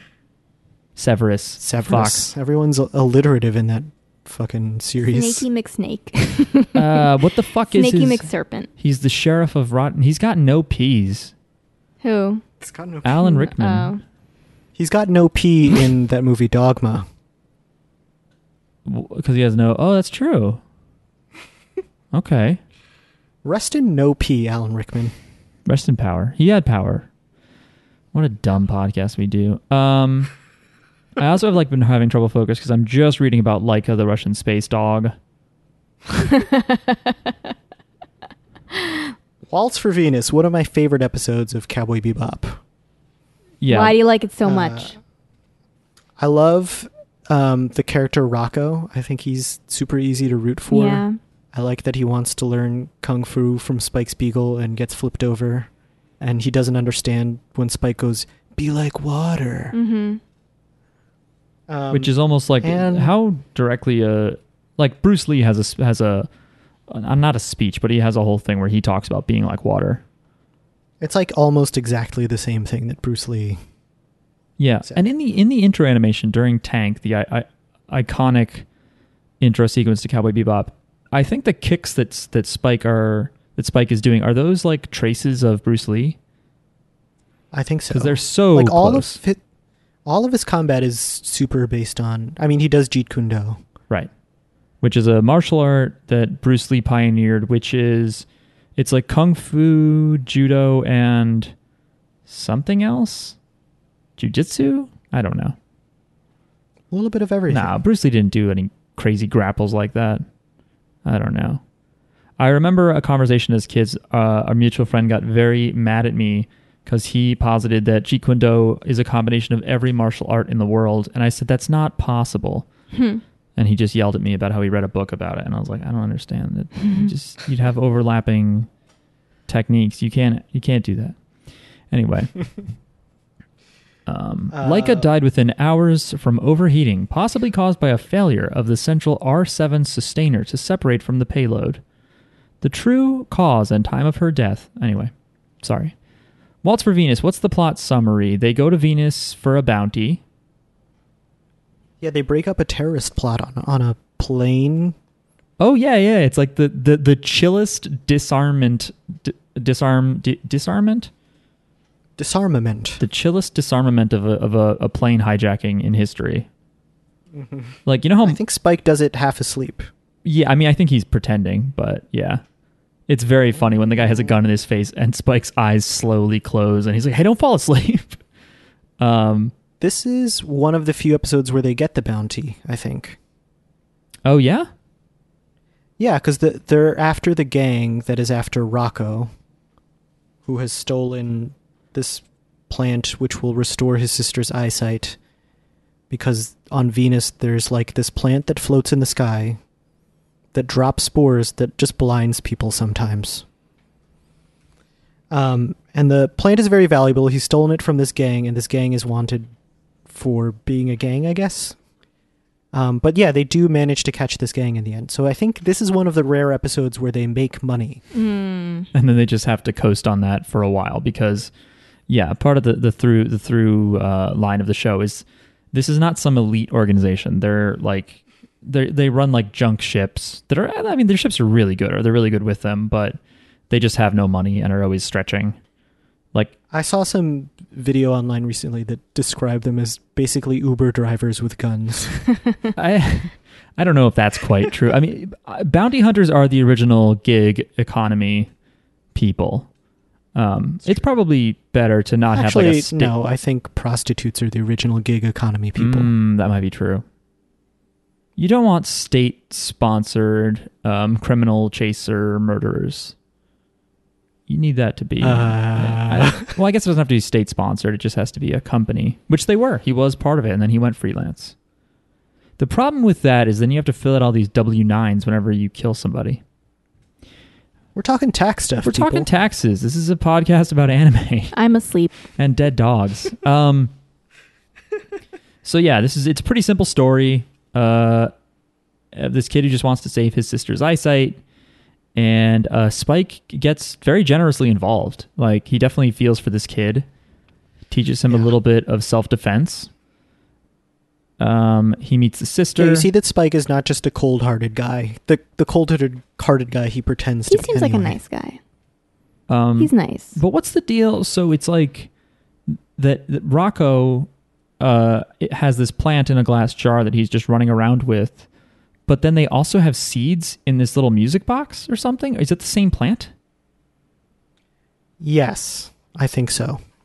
Because then at one point Spike asks Jet, like, how much would that sell for? And Jet's like, so Millions. much money. Like $4 million. Yeah. 4 million woolongs. No, it was 8 million yen or whatever. Woolongs. Okay. That's, for some reason, what the currency is. Okay. Woolongs is not the worst currency, though. The worst currency is Trigun, which has double dollars. Stupid. $2 signs. And it says double dollars. The Wulong, an individual Wulong is not very valuable because it seems like all the bounties are like a bajillion Wulongs. Yeah, that's true. But yeah, it's weird because it's like the kid's running around with the plant. I guess he has to protect the plant because, yeah, it grew. Like, he has seeds, but those don't do anything. He could sell them for money. Yeah, so like if he's trying to sell the plant to get money for his sister's corrective surgery, does he not know that he has seeds at home? That's what I don't get. I think he know. That's a good point, Mark. That's Or maybe he was discovered with the plant and he needed to go sell it or something. Like, no, there was no market for the seeds. I don't understand. I'm going to plug in this laptop. You know how we were talking about, well, before someone asked about Land of the Lustrous versus Steven Universe, and because they kind of have the same description. I think Firefly has the same description as Cowboy Bebop, you know? Right. They're one is yeah. an anime, one is a live action show, short-lived, only a season. I think it got canceled after the one season. And then they had a movie, though, right? Cult classic, yeah. Then they had a movie. It has like a cult following, I guess. And not cult classic, but it has a cult following. And it has a similar. It's like it's a space western, and it's a bunch of different people who are also bounty hunters, and it's very westerny, but also like everything is very Asian influenced or like Chinese influenced. I didn't know that. Like when they land I've somewhere. only seen like one episode of Firefly. Yeah, Mark was not interested in He's it. not. I don't like Joss Whedon. Mark doesn't like Joss Whedon, but I like Cabin in the Woods, though. He wrote that. yes. I think I don't like his directing. Or I think you don't like his. Well, I was gonna say you don't like his writing, but I think it's I like don't like many of the things that he's done. you don't. I think you don't like the kind of like that style of like the way that they talk to each other and stuff. I have words for where it. it's like very cute, It's very quippy. quippy. You don't like that. It's quippy. It's snappy. That's why I don't like Gilmore Girls or The Marvelous Mrs. Maisel or I don't know. I think that stuff is just better on stage play. Unless it's like a comedy, like Abbott and Costello. Well, I love Firefly. I think it's also just not funny. If you're going to be quippy, be funny. This episode is sponsored by Quibi. It's no, it's not.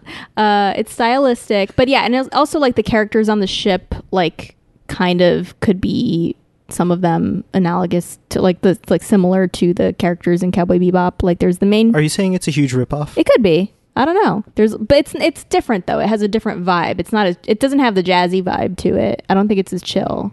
I mean, they both kind of could be inspired by like the Millennium Falcon in Star Wars, right? It's like a piece of shit ship that can be very capable. Han Solo is a bounty hunter, right? Or just like a pilot for hire.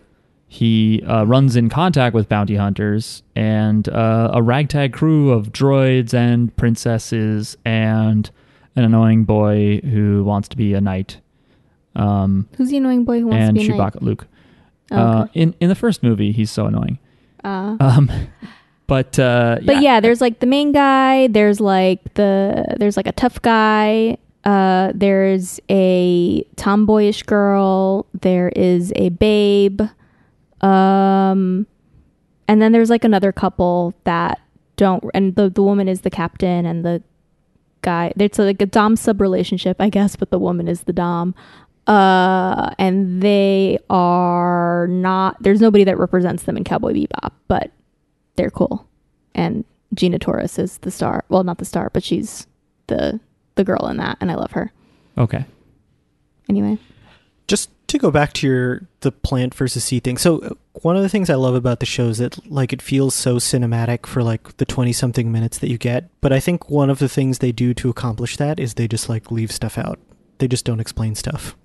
Yeah, it's funny that it is a show that relies heavily on the idea of like someone's past, and it's not really gone into. And so it has that similar to like Porco Rosso kind of thing where you're like, well, I feel like we're missing a lot, and yet it doesn't matter. And I think that's a feeling a lot of us could relate to, right? Like you live in the present, your past is behind you, but you know, it still haunts you. It still informs a lot of your current life. And there's, there's something to that, to seeing media that just covers that without doing the whole origin story thing. And like, now you know every single thing that has happened. Like there's a lot of TV show projects or movie spinoffs that are like, here's the origin story. I'm not saying this is something that is like, no shade to your Lisa desire either, because Lisa does not get a ton of screen time. Mm-hmm. So I would understand wanting to see that kind of thing. But there are also moments where you're like, we don't need to see Boba Fett as a baby or whatever, you know? Like, yeah. We don't need a show where Spike Spiegel is just like a dickhead who is like a gangster or whatever. That might be kind of fun. But yeah, like, but we get it. Some bad shit happened and it's catching up to him. That's like the whole premise of Cowboy Bebop. Some bad shit happened back then and now it's catching up to you. Right, which is a very noir-y thing. Again, also if you see the movie Unforgiven, it's, you know, everyone is terrified of him despite him being like a peaceful, neutral guy now.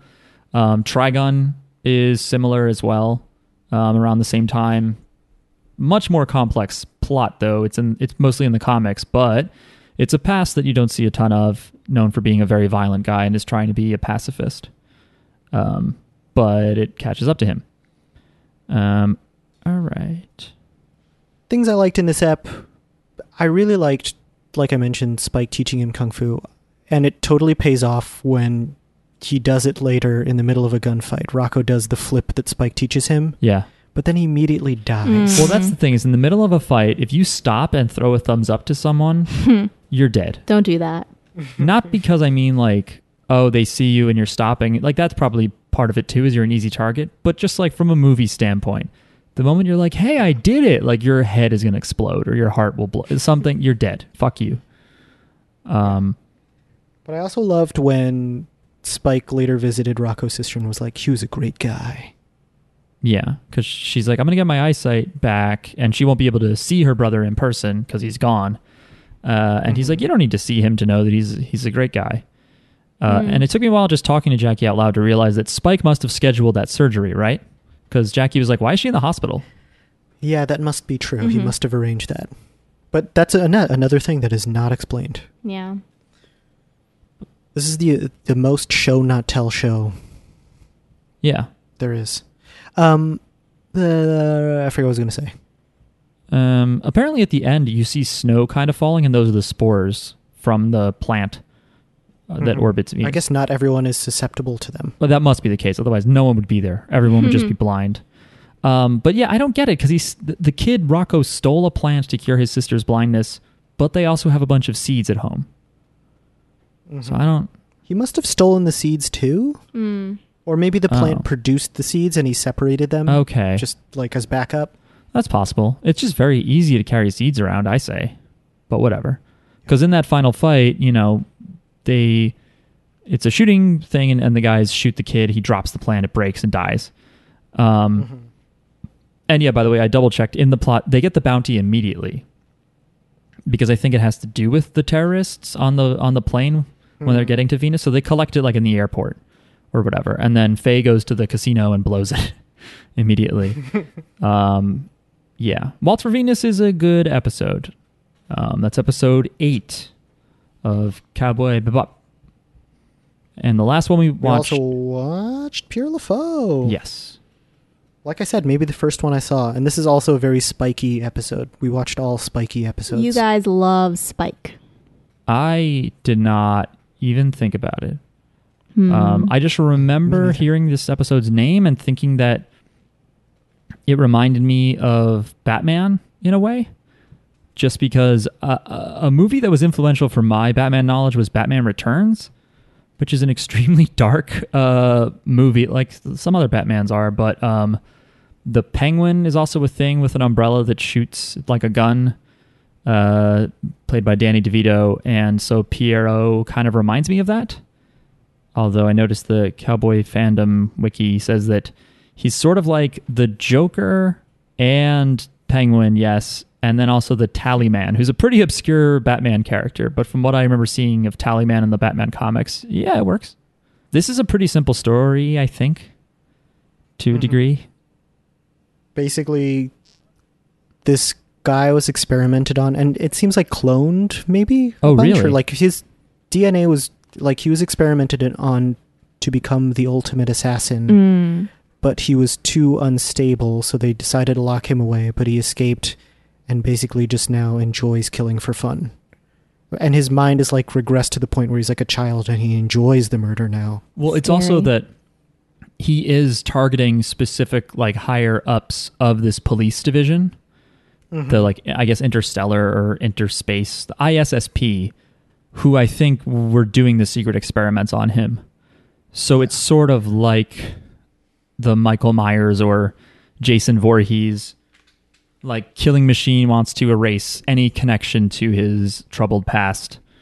Even though both of their first movies were just like, here's a guy who murders people. And then they were like, we need to make sequels. So one thing, what were we going to say? I'm just going to say Pure LeFou is also a 1965 French New Wave film directed by Jean-Luc Godard. Right, and that literally means like the sad clown, I think.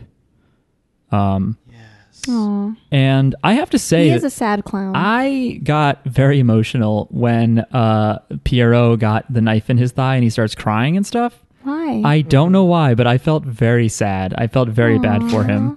Just like, because thinking about how sad his life was and stuff, and like, you know, he's a murder machine, obviously. He's not great. But, you know, just like his sad life, just being experimented on, and then taking revenge, but taking it too far. And then he's just still like a little boy, and he just wants his mom. But then he is crushed to death by a mechanical dog. This amusement park seemed like the most dangerous place on earth. It really did, and also no one locked it or shut it down or anything. I mean, maybe Pierrot was really good at stuff. So his name is not Pierrot, right? It's Tong Pu. His code name as an experiment, is Tong Pu. This is like one of the more action-heavy, gun-heavy episodes. And it surprised me, yet makes total sense to read that the writer of this episode did the screenplay for Perfect Blue. Oh, interesting. Because watching it, it's like, right, here is this extremely violent thing that can't stop smiling and is effortlessly chasing you by sort of daintily jumping from part of the building to part of the building kind of thing, which is in the third act of Perfect Blue, that's a thing. And here it's just this portly man who should not be able to move around the way he does, laughing and just firing all sorts of guns at Spike. I don't think he's actually like, I don't know. He just looks like he's stuffed. Like he doesn't like. I don't think that's actually his body fat. Right, like I can't. Well, yeah, because for sure, there's no way. His face is thin, but he's shaped like a big balloon, and no human can be shaped like that. You thought his face was thin? I didn't think that. His face did not have like any fat in the face or neck. Maybe so, there were like, some shots that I to be- missed. Really? Yeah, I mean, I was looking down writing notes. It's Like, I totally don't know. possible. Like in comparison, like I don't know. Like it looks unnatural. It looks unnatural. Like his face compared to his body. Like his weight's not distributed like a normal human Okay. would be. Yeah, I think his face, looking at it now, it actually looks kind of gaunt. Like he has really high cheekbones. His hands aren't that big either. Yeah, so it's like he is stuffed with something. Because we see at one point Spike fires, because like Spike gets involved because he's just like leaving a pool hall called C'est la vie, which again is sort of just the philosophy of this show. It's just like, well, whatever. That's so how it goes. it is. So it goes. Right, which is like, that's literally like a Japanese idiom is shoganai or shikataganai, which is just, it can't be helped. It's a great opening sequence too, because you just show Spike like beating the shit out of some guy in billiards and then going outside for a smoke, and he happens to run into this murderer. He's man. so cool. I think Spike and Jotaro would be either best friends or wouldn't talk to each other. I think they wouldn't talk to each other. They're too cool. Yeah. They would just both smoke a lot. Yeah, it's weird that Spike stumbles on this, considering it must have been the loudest thing of all time. Because there are so many gunshots fired. There's one really cool little animation I noticed where the bodyguards of this ISSP official hide behind a car, and he's shooting them through the windows or whatever. And then at one point, you see him shoot the same spot of the car door enough that it like blows through, which is like a testament to his like sort of, you know, drive to kill these people, and also just his accuracy is such that he's just like gonna hit the same spot until it goes through. And his fucking infinite ammo cheat, because it is really, we see him open up his suit at one point to show all of the guns and stuff, but he's got a lot of rockets and grenades and stuff. It's pretty ridiculous. Voice actor is Banjo Ginga, who was Daniel Darby in the JoJo TV anime. So he's the poker guy who can't bear to call Jotaro's insane bet of his whole family. He's also Souther in Fist of the North Star, but we never got to him. He speaks a lot of English, and he goes, "Welcome to the party." He's not bad right? either. I think his accent is pretty good. I think I've talked about this before, but I don't know if you did too, Mark. I watched the dub originally. I did not really. I've seen episodes dubbed. I've seen the dub, but when I watched the show start to finish myself, I watched the subtitles. So I'm watching it through right now, and this is the first time I'm watching the subtitles. It's pretty cool. Yeah. The subtitles, by the way, in my personal taste, is they take a lot of liberty with the meaning compared to like other shows that we're seeing subtitles of. I'm like, I don't know that they said that. But I'm not amazing at Japanese, so what the fuck do I know? I don't know. Yeah, I think part of the other reason why I feel bad for him in the end is also just that what causes him to get kind of distracted a few times is cats, because in flashbacks you see that he was experimented on, and someone always had this cat with piercing eyes watching. Yeah, it had two different color eyes. It had heterochromia, and well, so does Spike. does he? Because I just saw his eye light up, and I was like, oh, it's just eyes in general. But does he really have two different colored eyes? Yeah, there's an episode where there's an earlier episode where they explain that one of them is like a robotic eye. Oh, I didn't. I And don't he remember explains it in like a Noorish way. He's like, one eye sees the past. that. Of course. He's too cool. Get on with it. But I think that also distracts him, because it flashes to the does. Spike's two different colored eyes and then the cat's. What a weird cat just staring at this man getting tortured. Yeah, that cat was evil. I think. But yeah, I feel bad when he shoots the hell out of that little tiny cat. And like Perfect Blue, it's also just unflinchingly violent. And I forget how many non-living things come to life in Perfect Blue. I don't think that many. We see it in Paprika, certainly, a different Satoshi Kon movie, but I don't know if this was the same writer. But yeah, and there's sort of that parallel between like the amusement park lifeless murdering exhibits and the guy himself, Pierrot, who's just like a death bot. I guess this is the most violent episode. It is very violent, and I think it's super cool, that one where he finds them by the train tracks, because the bodyguards all just collapse. He does not shoot them. You don't see any blood. And then he just chases the last guy, and you only hear the sound of the train. And then you just see the last guy dead, like pushed into a fence, basically. So they really... super messed up. Yeah, they just take their time. They take opportunity to do stylistic things just for fun, which is great. One really cool thing that I noticed that Spike does, and I've always liked this, is when he first encounters Pierre LaFaux, he hides behind a garbage can. Yes. And he throws a garbage bag one way, and then he runs out the other way and shoots him. And I always thought that was so neat. Yeah, and I noticed here that the camera slightly tracks the garbage can for a second to tell you, like, oh, that's what he's looking at. And then he uses the garbage again, by the way. He throws a bag in his face when he's chasing him. Garbage. But then he throws a bunch of, like, exploding doom barrels at him, which is like, hey, why are those there? That seemed like a lot to do to defend yourself. Yeah, because they blow up like several blocks, and like, what are those doing on the street? Yeah, that's unsafe. I think no one lives there or something because, again, just no one could hear these explosions or whatever. I don't know, maybe it's a soundproof block because Spike didn't either. But then, like, this robot just, like, destroys everything. Also, why does he get squashed by a float at the end at this carnival? Like, it just steps on him and he's gone, right? Well, it's because he shuts down in part because he gets distracted when he sees Spike's eyes. It reminds him of the cat when he was abused as a child and experimented on. And that's the thing is, I don't know why the knife goes into him, but I guess it's like he didn't put his force field up the way he did when Spike fired bullets at him. Because I thought he had a force field, but the knife gets through. And then he just falls over and he's just rolling around. He's just thinking about his mom. But a carnival wouldn't... I don't know. That wouldn't happen. Well, this is the most dangerous carnival. Yeah. Yeah. Because, like, any kind of, like, parade and stuff, like, I don't know. Like, they never kill people. Well, that's the thing is... And there's always people walking under them and stuff, you know? At one point, Spike goes out into, like, the outskirts of the park, and there's this little stupid angel that's following him. It's like, hey, it's dangerous. Don't go out here. It's like, it's weird. It's like a video game. Yeah. It's like Lakitu coming down and being like, hey, fuckface, Mario Kart goes that way. And he's like, shut up to it. That is what Lakitu says. Like it too.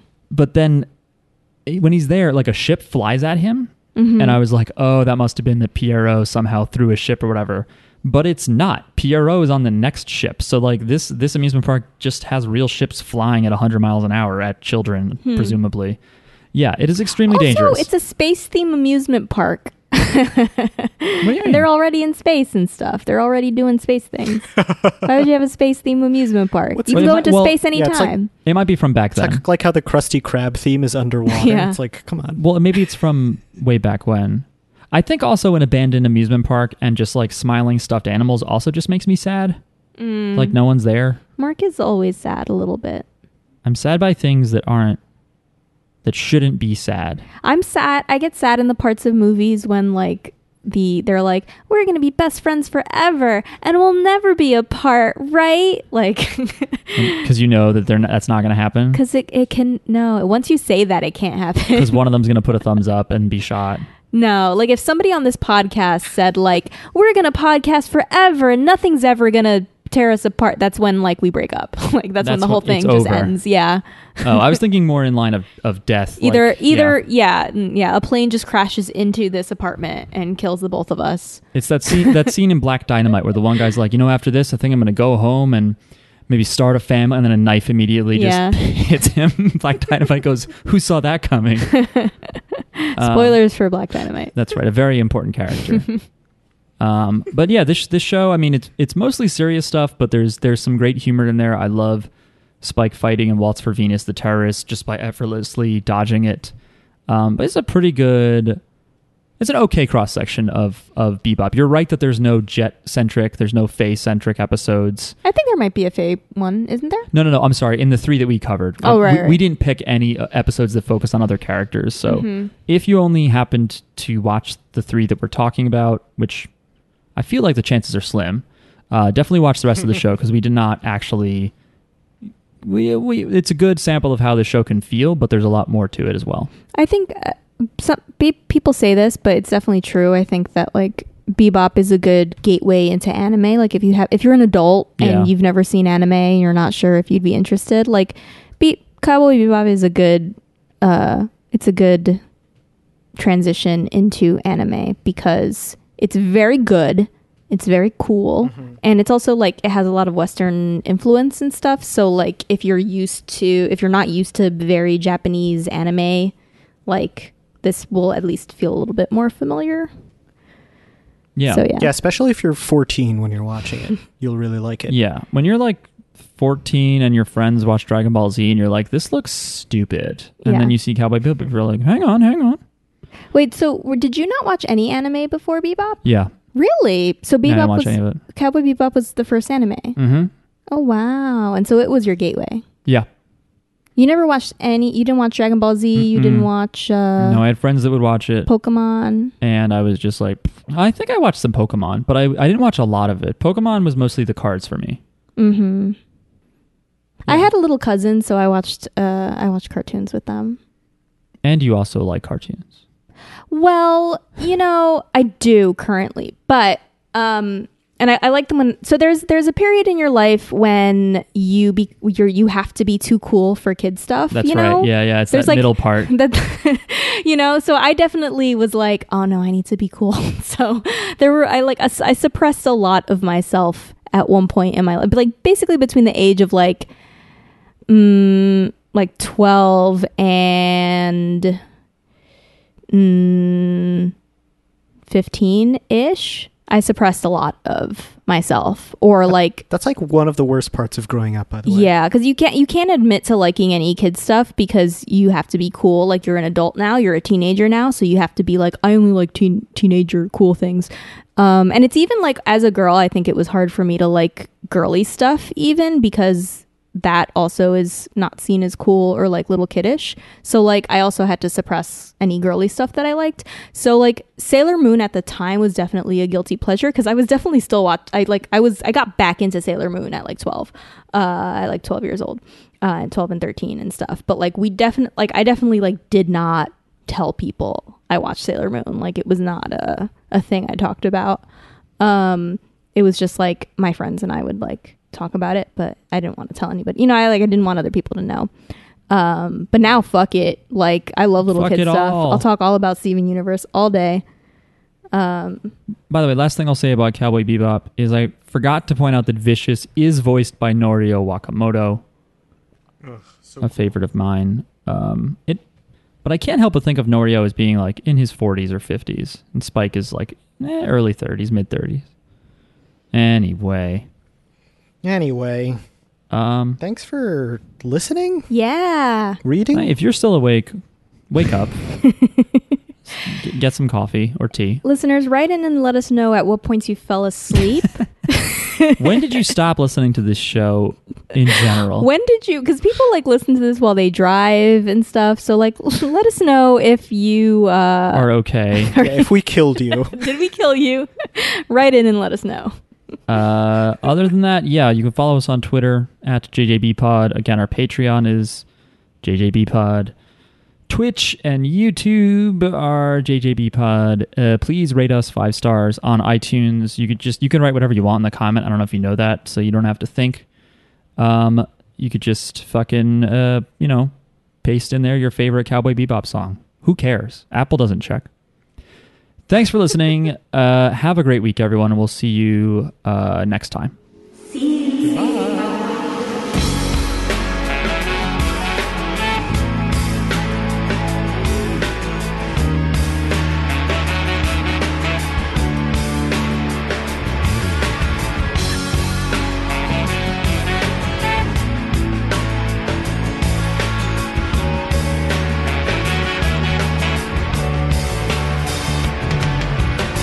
愛してたと嘆く